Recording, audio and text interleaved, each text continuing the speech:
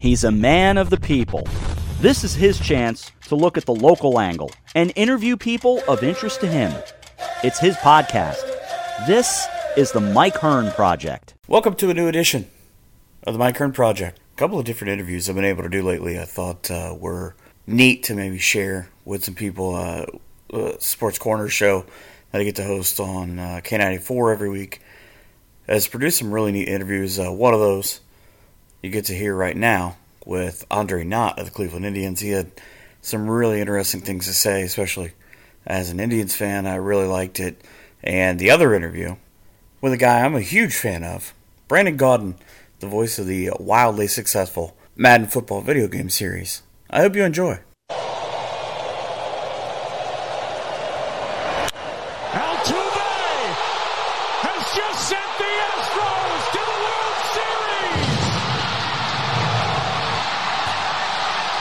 And that is how he set up a World Series matchup with Houston and Washington. Mike and Nate back on Sports Corner, joined now by Andre Knott of the Cleveland Indians. And we'll get to this in a second, but it seems like every other venue and every other broadcasting opportunity in Northeast Ohio.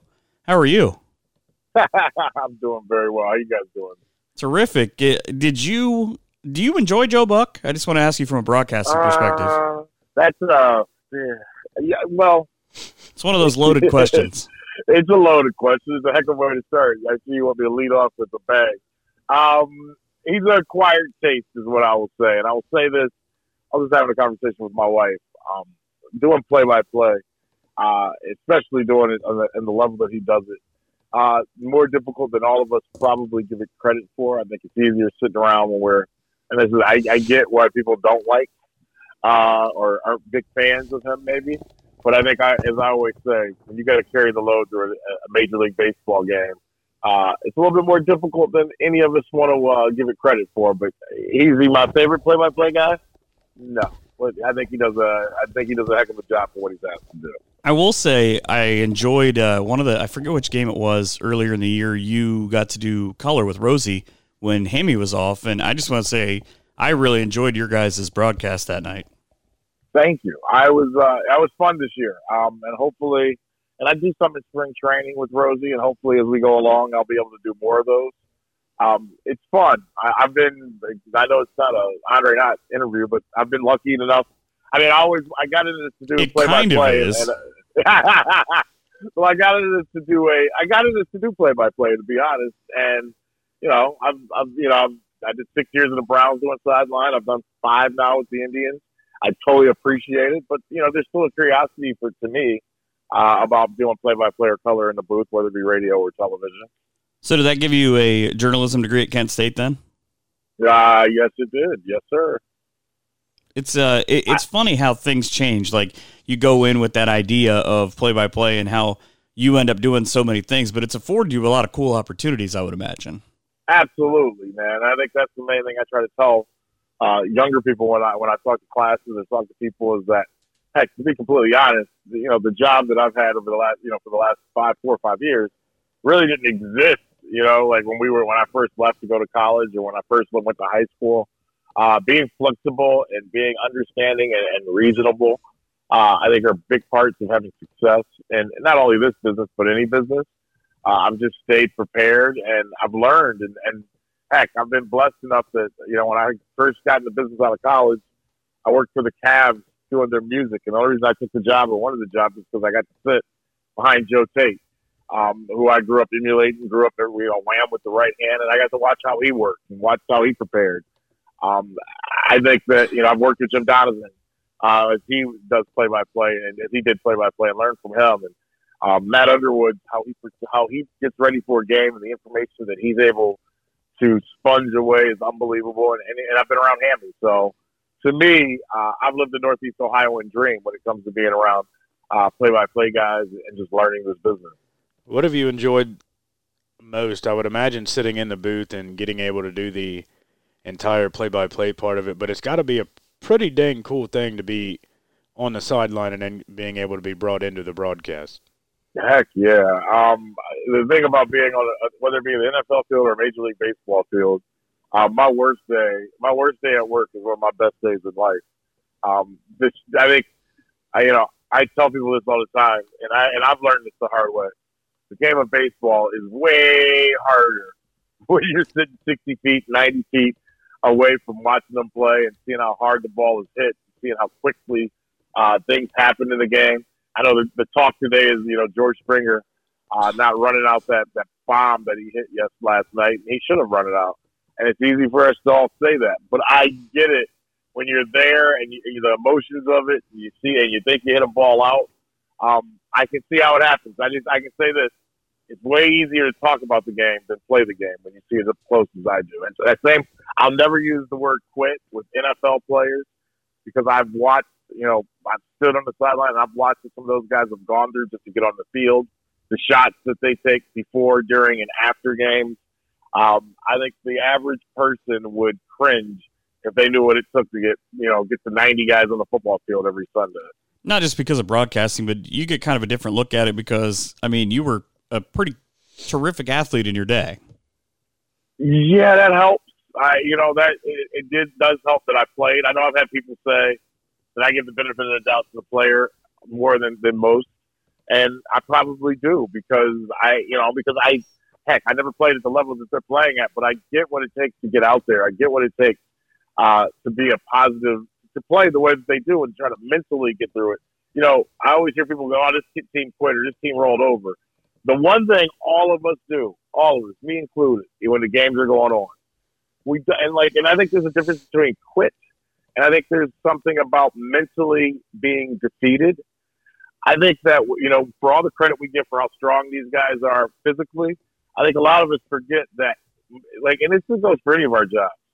When you mentally get smacked down and you suddenly can't do or achieve what you thought you were going to do, I think a lot of us have a lapse where we don't quit, but at the same time, you go through that mental moment of, okay, how the hell am I going to get through this? What am I going to do? And I think from the outside looking in, that can look like quitting, when in reality, it's not quitting. It's just mentally your head telling you, you may not be able to win this battle that you've told yourself all week or all day long that you can't. Well, and it's such an odd thing, too, because with the season so long, with the travel so long, you guys had in Cleveland the Puig play this year where he didn't run one out. And I thought it was neat on the broadcast you guys showed on TV how a couple of guys, Jose and Frankie, pulled him across and kind of said, "Hey, man, we're going to need you to be here for every play and to kind of run that out and make sure that he was all right." Yeah, it was one of those cool moments. At the end of the season, we don't get to go over every play that we did or every mistake we made or every great play that we made. But I thought the Puig one was good because it showed all the layers of what goes through into the game, whether it be Rick Manning breaking down how you can never do that. He was absolutely right. That's a no-no. You can't have that. It's disrespectful to your teammates, to the other team, to you, to the game itself. We went through that part of it. But then we also, and I think this is where Rick has been great for me. I think I totally respect what Rick has done in the game and what he sees and what he knows about the game and the things he's taught me about the game. Him and Doug Deacon have been just beacons of information for me in the end when it comes to baseball and football.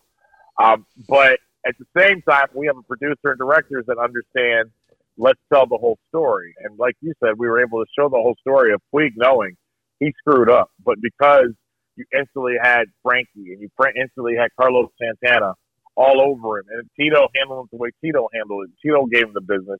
And I thought the best was 2 or 3 weeks later, man, Puig ran out. He got a single on a ball hit to the shortstop. And I don't know if you guys remember. And I go up to him after the game, and I go, "Man, how did you beat that out?" He goes, "Because I embarrassed my team. I embarrassed myself by not running it out, and I know we're in a pennant race, and I'll never do it again."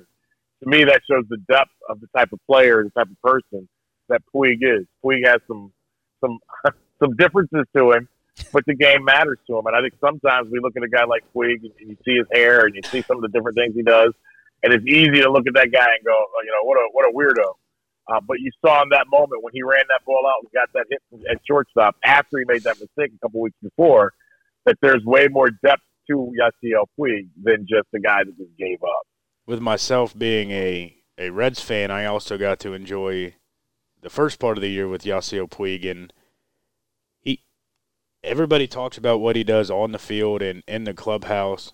but not a lot of people talk about how much of an impact he has on the community and the foundations in each new city that he's been blessed to be in through his major league career. You are absolutely right. I knew a little bit. I actually, and weird things happen in sports. We got to know Puig a little bit. Yeah, I mean, well, hear this out. Before the Indians even traded for Puig, when we were out on the West Coast, when we were out taking on the Oakland A's, the Cincinnati Reds were on a 6-game bender in Oakland, San Fran. They were out there, and we stayed in the same hotel. I got to know Yasiel Puig through Derek Dietrich, who's a Cleveland St. Ignatius kid who was playing second base for the Reds earlier in the year.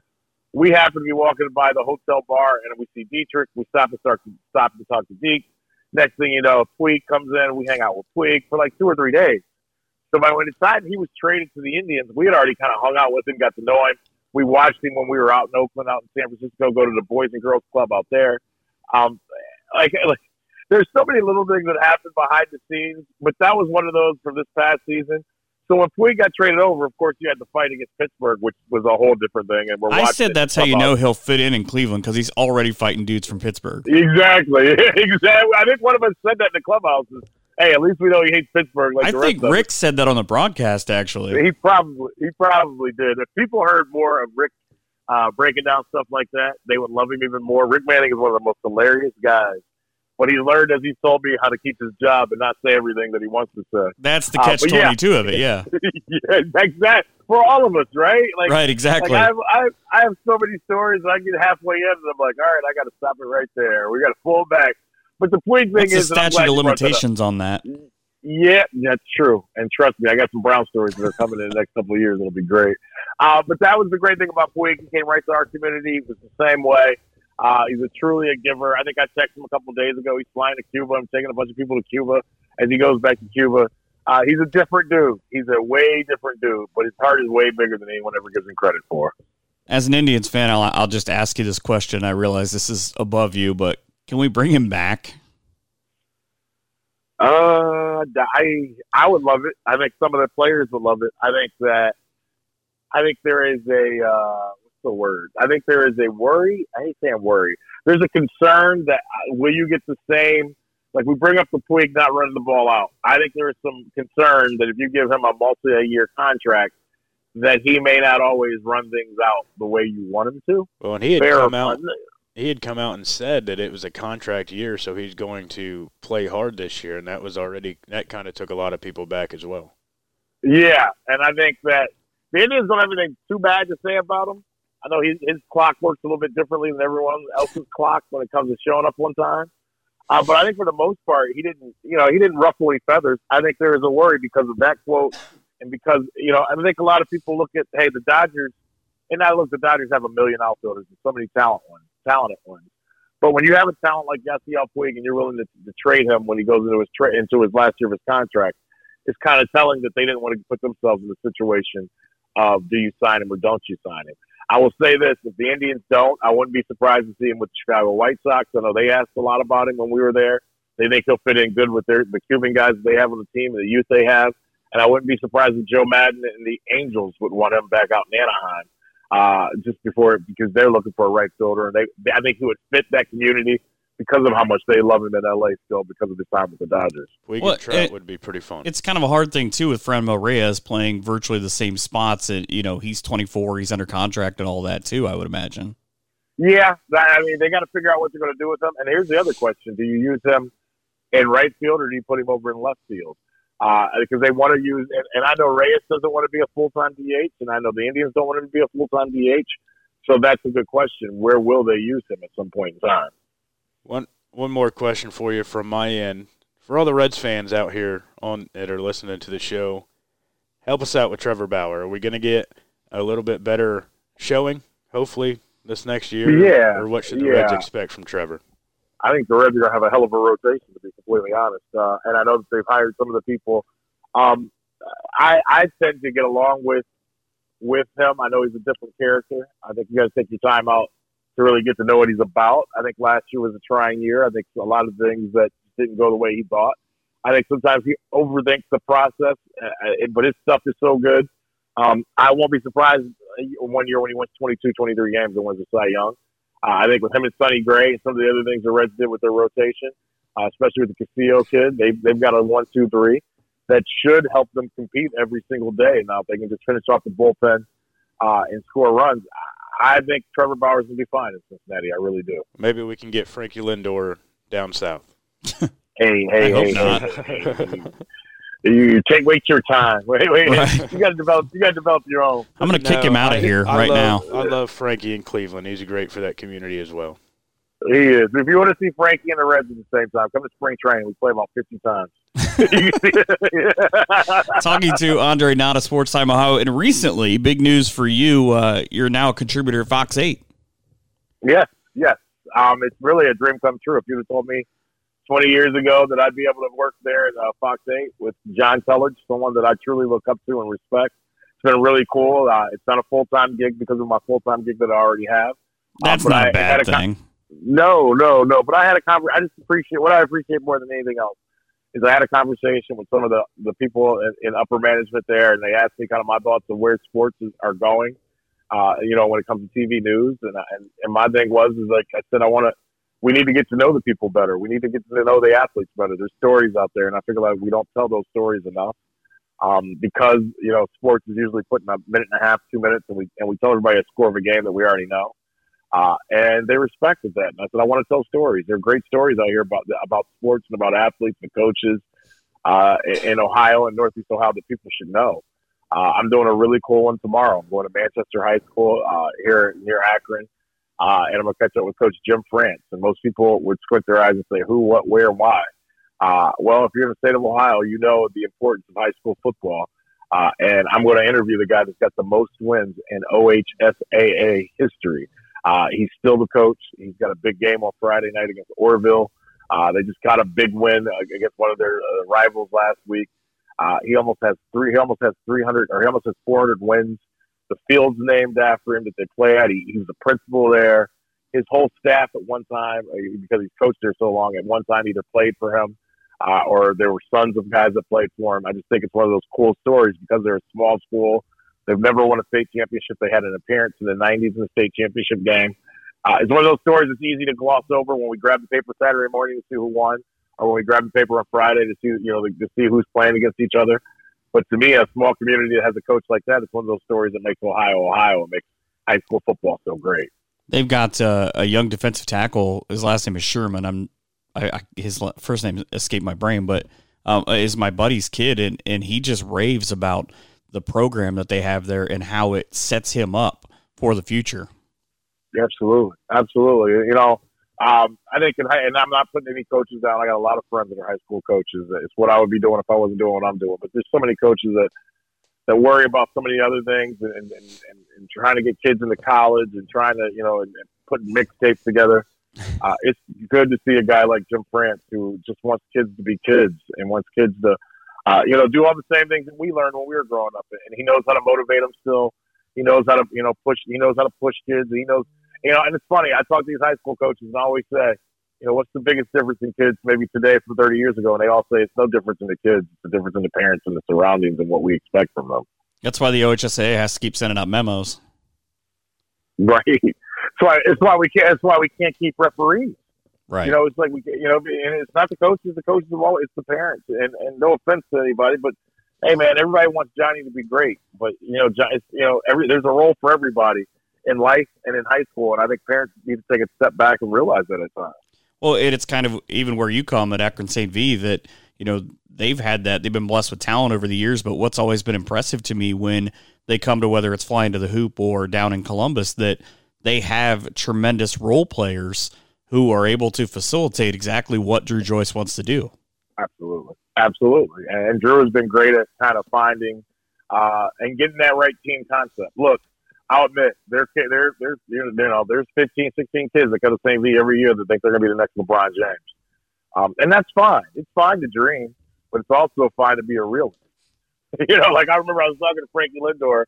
He's got a nephew who's 15, 16 years old. And he wants to be Frankie. Yeah, who blames him? I'm 41. I want to be Frankie. And the kids go to high school, and the kids go to the same high school Frankie went to, and he came up and he lived with Frankie for about a month during the season. And it was funny because Frankie doesn't have a kid. Frankie's great with kids. He's great with my son. He's great with my daughter. He's great with his nephew. He wants to be a dad. And for him, I asked him about his nephew, and he goes, yeah, he's good, but he just doesn't have it yet.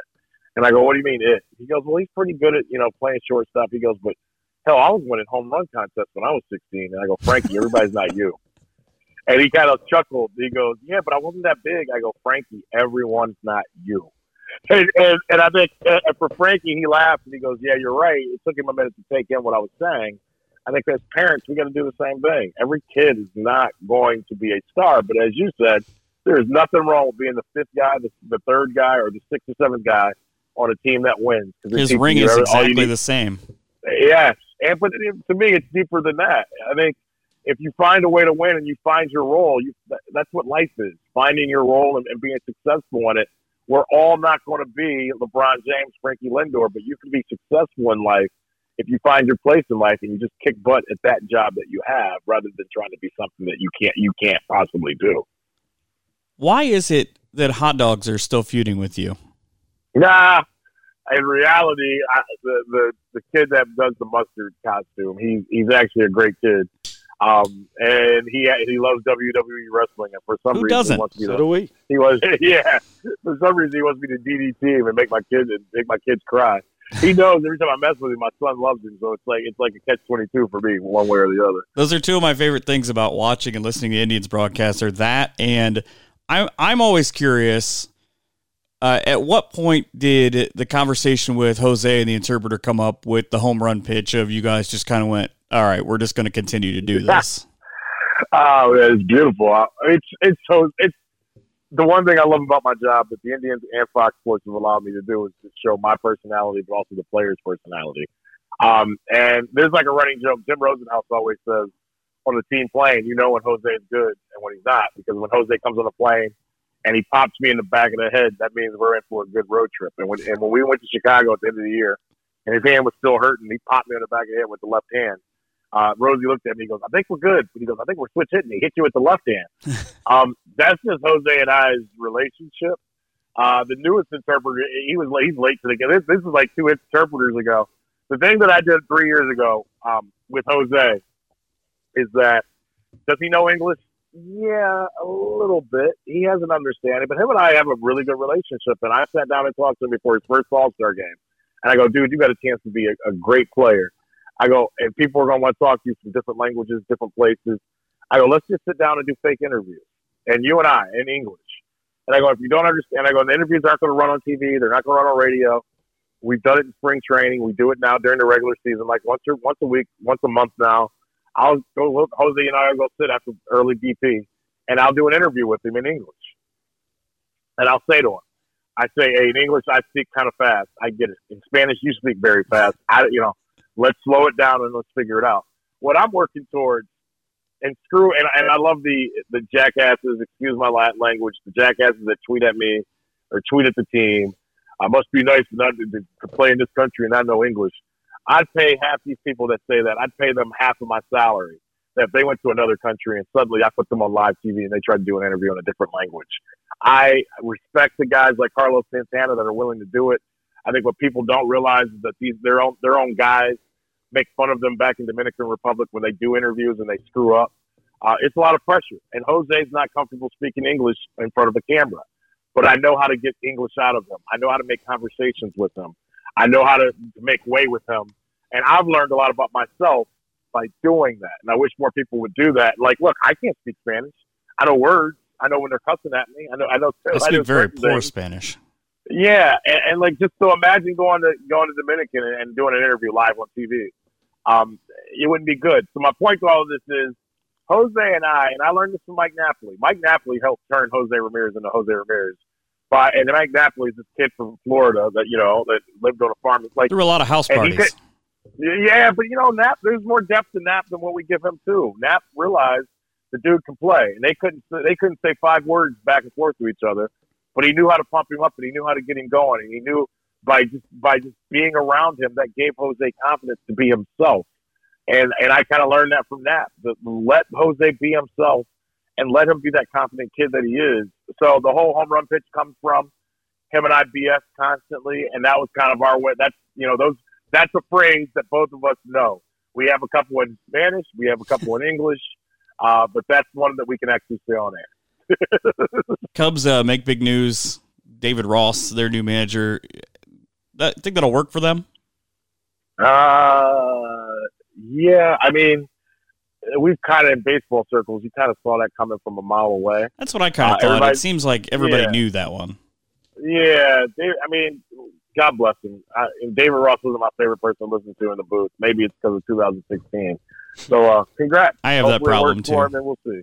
Yeah, I mean, I still hate the Cubs. I'll admit that. Mike was at Game 7 of the World Series, and about every week I'll harass him in some way about that.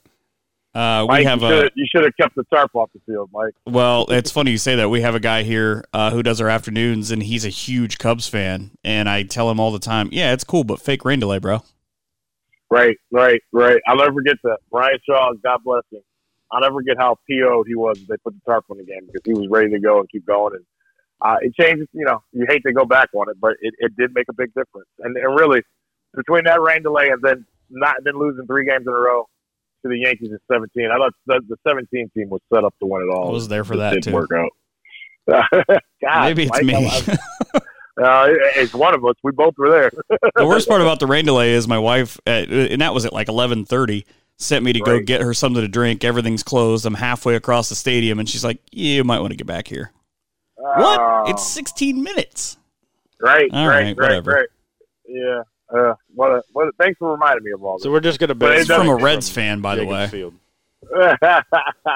Hey, you should know, deep in the game, you don't leave. You stay at your seat no matter what. Also, happy wife, happy life. Just to point that out. No doubt. Today is her birthday, so I'm going to speak very well of her. Yes, happy birthday to her, and hope you guys have a wonderful day for that. Thank you so much for joining us. We'd love to have you back on as we get closer to the next baseball season. Who do you have in the World Series, by the way? For next year? For this year. Who do you have winning this year? I said all year long, and speaking of wives, my wife's pretty astute at her sport. She played soccer in college. Don't you hate that? Yeah, actually, I like it. It drives my wife and I. We got a pretty good. It's great until you're wrong. Right. Oh, that happens plenty. But hell, if it's not sports, it's life. So what's the difference, right? Right. But I told her even about a month ago in the season, I didn't think the Indians were going to make it. I said, you know what? We don't want to make it this year anyway. It's going to be the Astros year. But by beating Garrett Cole last night, and knowing how ridiculous the Houston Astros organization is and how they deal with certain things, I hope I want Michael Brantley. I've talked to Michael Brantley throughout the playoffs. I want Brant to win a World Series ring. He deserves it. He's a Hall of Fame person before he's a Hall of Fame baseball player. He's one of my favorite people in the world. But I hope the Nats win. But if the Astros win it, I wouldn't be surprised. Verlander and Cole have been they've been two most dominant starting pitchers I've seen in the last 3 years. And like my love for Brant is big, but at this point, with how they treat women and all the different other stuff, and I know, I'm good friends with Joe Smith too. There are good people in that Astros team. They just have some derelicts that are around the team. But I prefer the Nationals to win at this point in time. It was May 22nd, the last time that Garrett Cole has lost a start. Amazing, isn't it? That's amazing. Crazy. It's crazy. Thank you so much for being on the show. Thank you. You got it, man. I appreciate you guys' time. The one and only Andre Knott. If you've got problems with things he said, at Dre Knott on Twitter. He loves when people send him messages. Yeah, bring it. I've become more mature. I don't go back and forth as much, but I'll go back a little bit with you. we hope to have you on again. Again, thank you so much. You got it, Mike. You guys be good. Take care, boys. Back after this with more here on Sports Corner on K94. Back here on a Sports Corner on K94, Mike and Nate. I'm so thrilled to have Brandon Gaudin. You can hear him as the voice of Madden. He'll say your favorite team has won the Super Bowl. Hopefully, you're good enough to win the Super Bowl. Nate has had quite an adventure, Brandon, because he's happy to hear you say the Cleveland Browns are Super Bowl champions. It's funny because when we recorded those lines, and we recorded those really early on, probably the first year I was doing it 3 years ago. And at the time, the Browns were still the laughing stock of the league, and I'm not so sure they still aren't, but we'll see how the season goes. But when we recorded the Browns as Super Bowl champions, our producer Ed Brady hit the talkback button and was like, "Yeah, that'll never happen." So I always have felt for Browns fans, and being from Indiana and close, I have a soft spot in my heart for Browns fans. But hopefully this year, as we hope to see, will be a little bit better. Well, Evansville's not that far. Did you grow up a Colts fan? I did, and I wasn't really a huge Colts fan when I was younger. And then, obviously, once Peyton Manning gets there and they start getting great in around 2000, that's when, and that also was the time that I started to go to Butler, and I would go to a lot of the Colts games. So that's when I really started to buy into the Colts fandom. But when I was growing up, down in Evansville, you're kind of in no man's land, and you cater more towards basketball, and that's when Bob Knight and the Hoosiers were hot.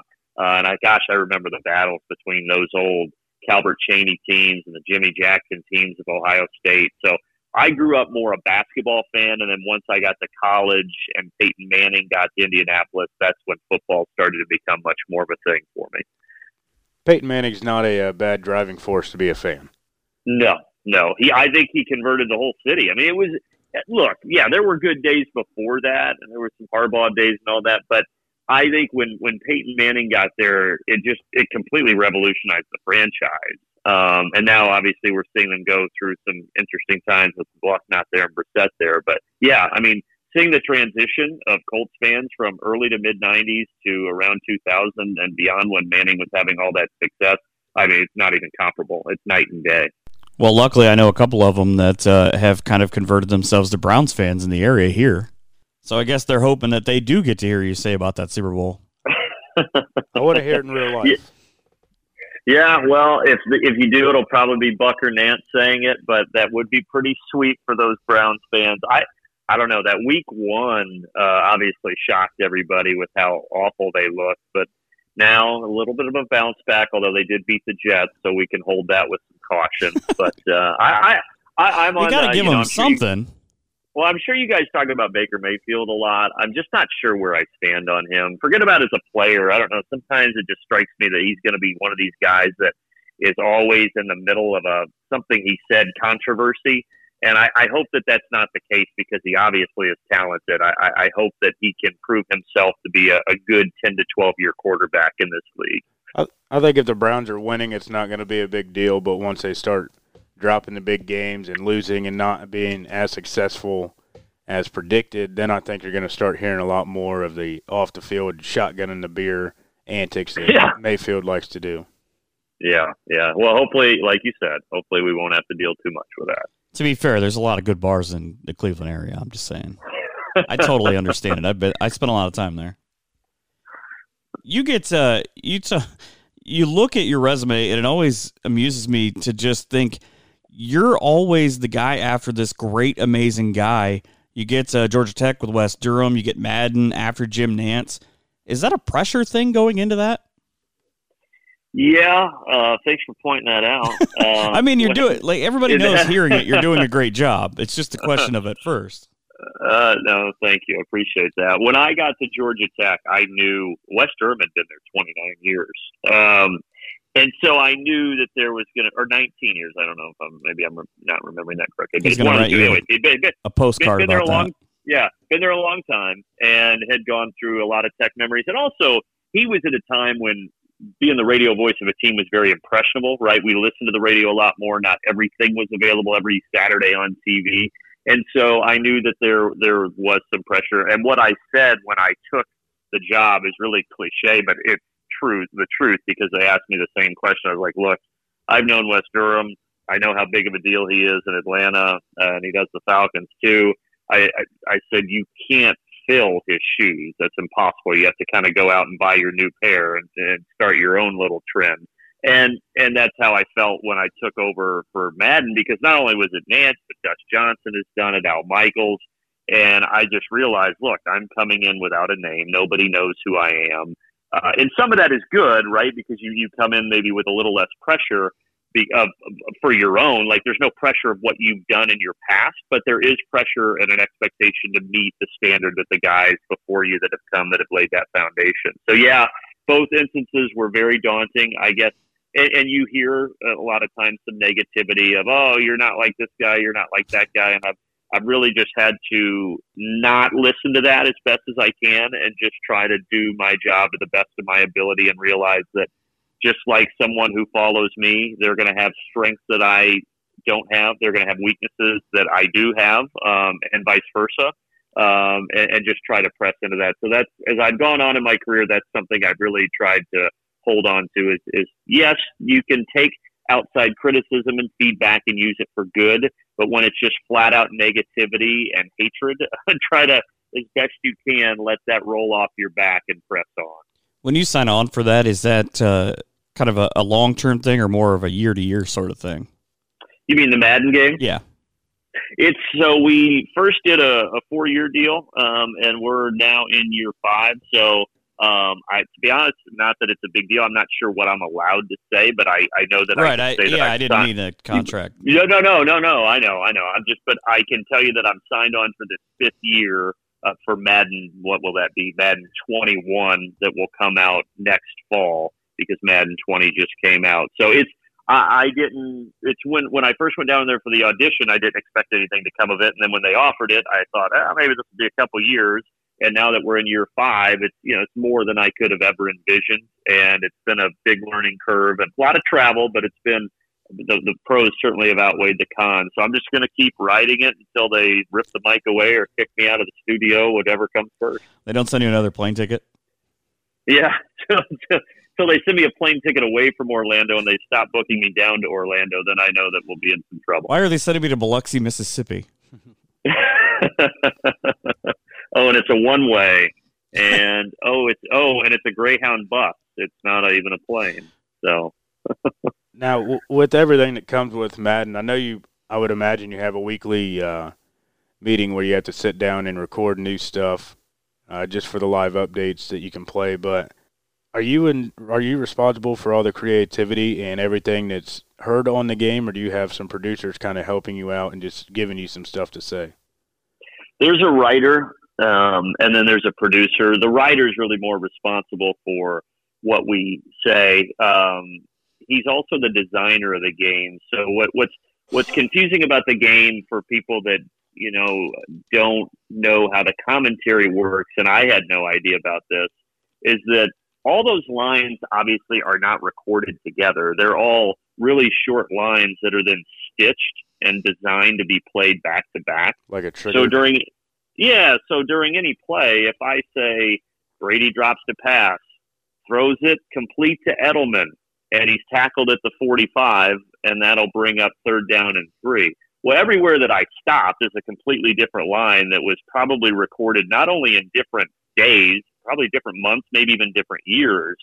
And then the design of the game is so that the computer works fast enough. It's triggering all of those lines to play in succession. And the hope is that when you're playing it, you think that it was all recorded together in one sitting, but it wasn't. And so naturally you're going to have times where voice inflection is off, things sound a little different. But that's the design of the game, and the guy who designs it also writes it, and he's a really smart guy. And a lot of times he'll come in if we're doing quarterback runouts, and he'll have bullet points listed for me of things I can say. Now, here comes Tom Brady. He's now in his 40s, and he's won this many Super Bowls and this many MVPs. Charles, how much longer can he do it? And then we move on to the next quarterback, and he'll have more bullets listed for that. So he does write some stuff, but he expects Charles and I to then take it and kind of craft it into our own wording so it doesn't sound so robotic. Now, Charles is just amazing. Charles is an encyclopedia. He does all these live updates that we do, like we did yesterday for games around the NFL. I'll just tee him up, and he just this guy caught that many passes, and they got to watch their offensive line. And this is a team that he hasn't had. He just somehow knows everything about every team. So he really makes the game magical from an analyst standpoint. I'm relying more on bullet points to set him up and kind of put the ball on the tee for him, and then he takes it from there. So it's a little bit of both. It is some just scripted, and it is some ad-lib, but ultimately we are guided by that writer and designer of the game. So when the game glitches and the things don't stitch together right, do you get the hate mail on Twitter or does EA Sports? Oh yeah, we get hate mail all the time, and it's how did you not know that I scored a touchdown when I ran? Or they'll run out of bounds at the 40, and I'll say touchdown, and they're like, how did you not know? I mean, it's clear that I wasn't in the end zone. I'm like, yeah, I'm sorry, buddy. I was in a studio. I wasn't watching your game. I was just reading a line that they told You're not me to voicing read. over every one of my games individually? So I know that sometimes that is lost. And the other thing that is really that initially was frustrating, and this is another thing I'm trying to just let roll off my back, is I don't sound in the game like I sound in real life. Nance didn't, Gus didn't. It's more canned.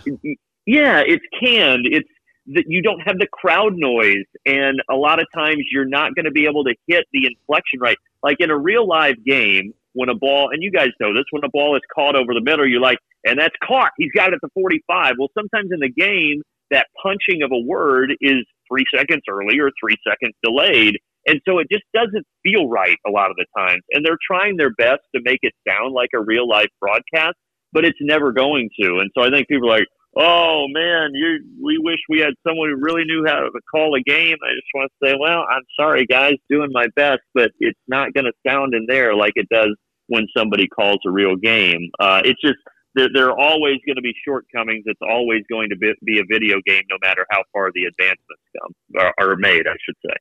I quite literally want to do the entire hour just asking you things about this, but I know that you have a busy schedule. This week, you've got Ohio State on TV, right? Yes, got Ohio State and Miami of Ohio. So we'll see if the Red Hawks can keep it interesting. That's one way to put it. But it's the Joe Buck theory. You hate everybody's team, so it's fine. Yeah, I don't. Thankfully, I don't get as much of those hate mail tweets as Joe Buck, obviously, because he's a big name and I'm not. But you do occasionally get after a game, if the team lost, you do get more of the angry tweets from that side. Or you can tell that the team was doing bad and then started to succeed, because there'll be angry tweets from the start of the game, and then all of a sudden their team's winning by 2 touchdowns, and then it's the other team that's angry. And sometimes you have to deal with the bettors too. You can tell when a guy has lost some money on a game, because as it goes south for him, he'll let you know about it. And that's because clearly that was you. Yeah, that's your fault. Yeah, it was my fault. I get it though. I'm a fan. Like, I've gotten mad at announcers before. I've gotten mad at quarterbacks and 18-year-old kids that I shouldn't be getting mad at. I understand. Like, it's good. It's a passion. That's why people want to have the games on television. So I try to view it from that lens, that it's okay. I try to laugh sometimes at it. Like, yeah, I've been that guy before, and I need to be better at that. And I think that person shouldn't be saying that to me, but I get it, and we're all human, and that's the lens I try to view it from. Now, I know you're a very busy person, but when you do get time to sit down and possibly play some Madden, is it kind of cool to just sit back and realize that all the hard work that you've put into it is being enjoyed by millions across of America? So I actually don't have a system, and I have only played it twice outside of the studio, both times with my brother's son, my nephew. He's beaten me both times. One time I was close. I almost beat him. The other time, he was the Steelers, I was a Colts, and I think he beat me 31-10. And he's 10, so there's... The good news is you scored. I did score. I actually scored a touchdown. I had a pick 6. My offense didn't. My offense didn't score. Well, I guess I'm just happy, since you, I guess, don't play it, I do, and I can now finally hear my last name thanks to Jarrett Stidham this year. Oh, nice. So you get that in the game. Yeah, well, I'll say something to that in a second. But, yeah, it was neat to see my nephew be excited. You know, it was kind of like a proud uncle moment. He really enjoyed playing while we were listening to the commentary. It's because of what I was saying earlier about it sounding different than a real game. It's tough for me to play. I hate hearing the commentary. I hear, oh, that line shouldn't have fired there, or my voice inflection's off, or why did I drag out that word? You know, because there's just things that you can't mimic in real life. So I get frustrated the couple times that I have played it. They will have us do what they call play tests at EA, where Charles and I sit in and they play the game for us, and they get our input on what we like and what would be different, what would we say differently. And same thing. There's some frustrating moments in that, but I appreciate that they like our feedback. the one thing I was going to say in regards to the Stidham name being in the game is that over the last year, we've recorded thousands of names that I think are, I don't know if they went in this year or next year, but they're going to go into the game. We just basically went out down the census of the top names in the United States. And so a lot more people are going to be able to play with their name, but you got to realize I'm only saying the name once and it has to be stitched everywhere. So it's going to be Johnson back to pass. So it's going to probably sound a little wonky, but people want to hear their name in the game for whatever reason. So we will be having more names in there. So remember the first time I heard it, I was like, what? Wait, awesome. So thank you. Well, I know you are a busy guy, and you've got a couple things coming up. People want to reach out. They want to say good things about you. That's all that I hope that happens. And find you on social media. How do they find you? Well, I don't do much on social media, but I am present on Twitter. It's at Brandon Gaudin. And I'm just not, I use Twitter more for news, and I use Instagram to look at pictures of my nieces and nephews. So I'm probably not the best follow, but that is where you can reach me. I do also use it I try to respond to anybody that sends me something good, bad, or indifferent. So if you want to hurl tomatoes at me, that's fine too. It's at Brandon Gaudin on Twitter. It's the Toe Jam and Earl virtual tomatoes. It's perfect. Yeah, right. Thank you so much for doing this. Absolutely. I appreciate you guys having me, and we'll see what happens in that battle for the state of Ohio this weekend. Hopefully a lot of people that are happy one way or the other. At least with you. Since I'm not calling the game, I'll say go Bucks. I can't say that, but there you go. Good luck to your Buckeyes. That's the voice of Madden, as well as many other things, and Brandon Gaudin. Thanks for listening so much. Be sure to tune back in and find out when the next episode airs. I am blessed with so many great characters in my life to be able to share with you.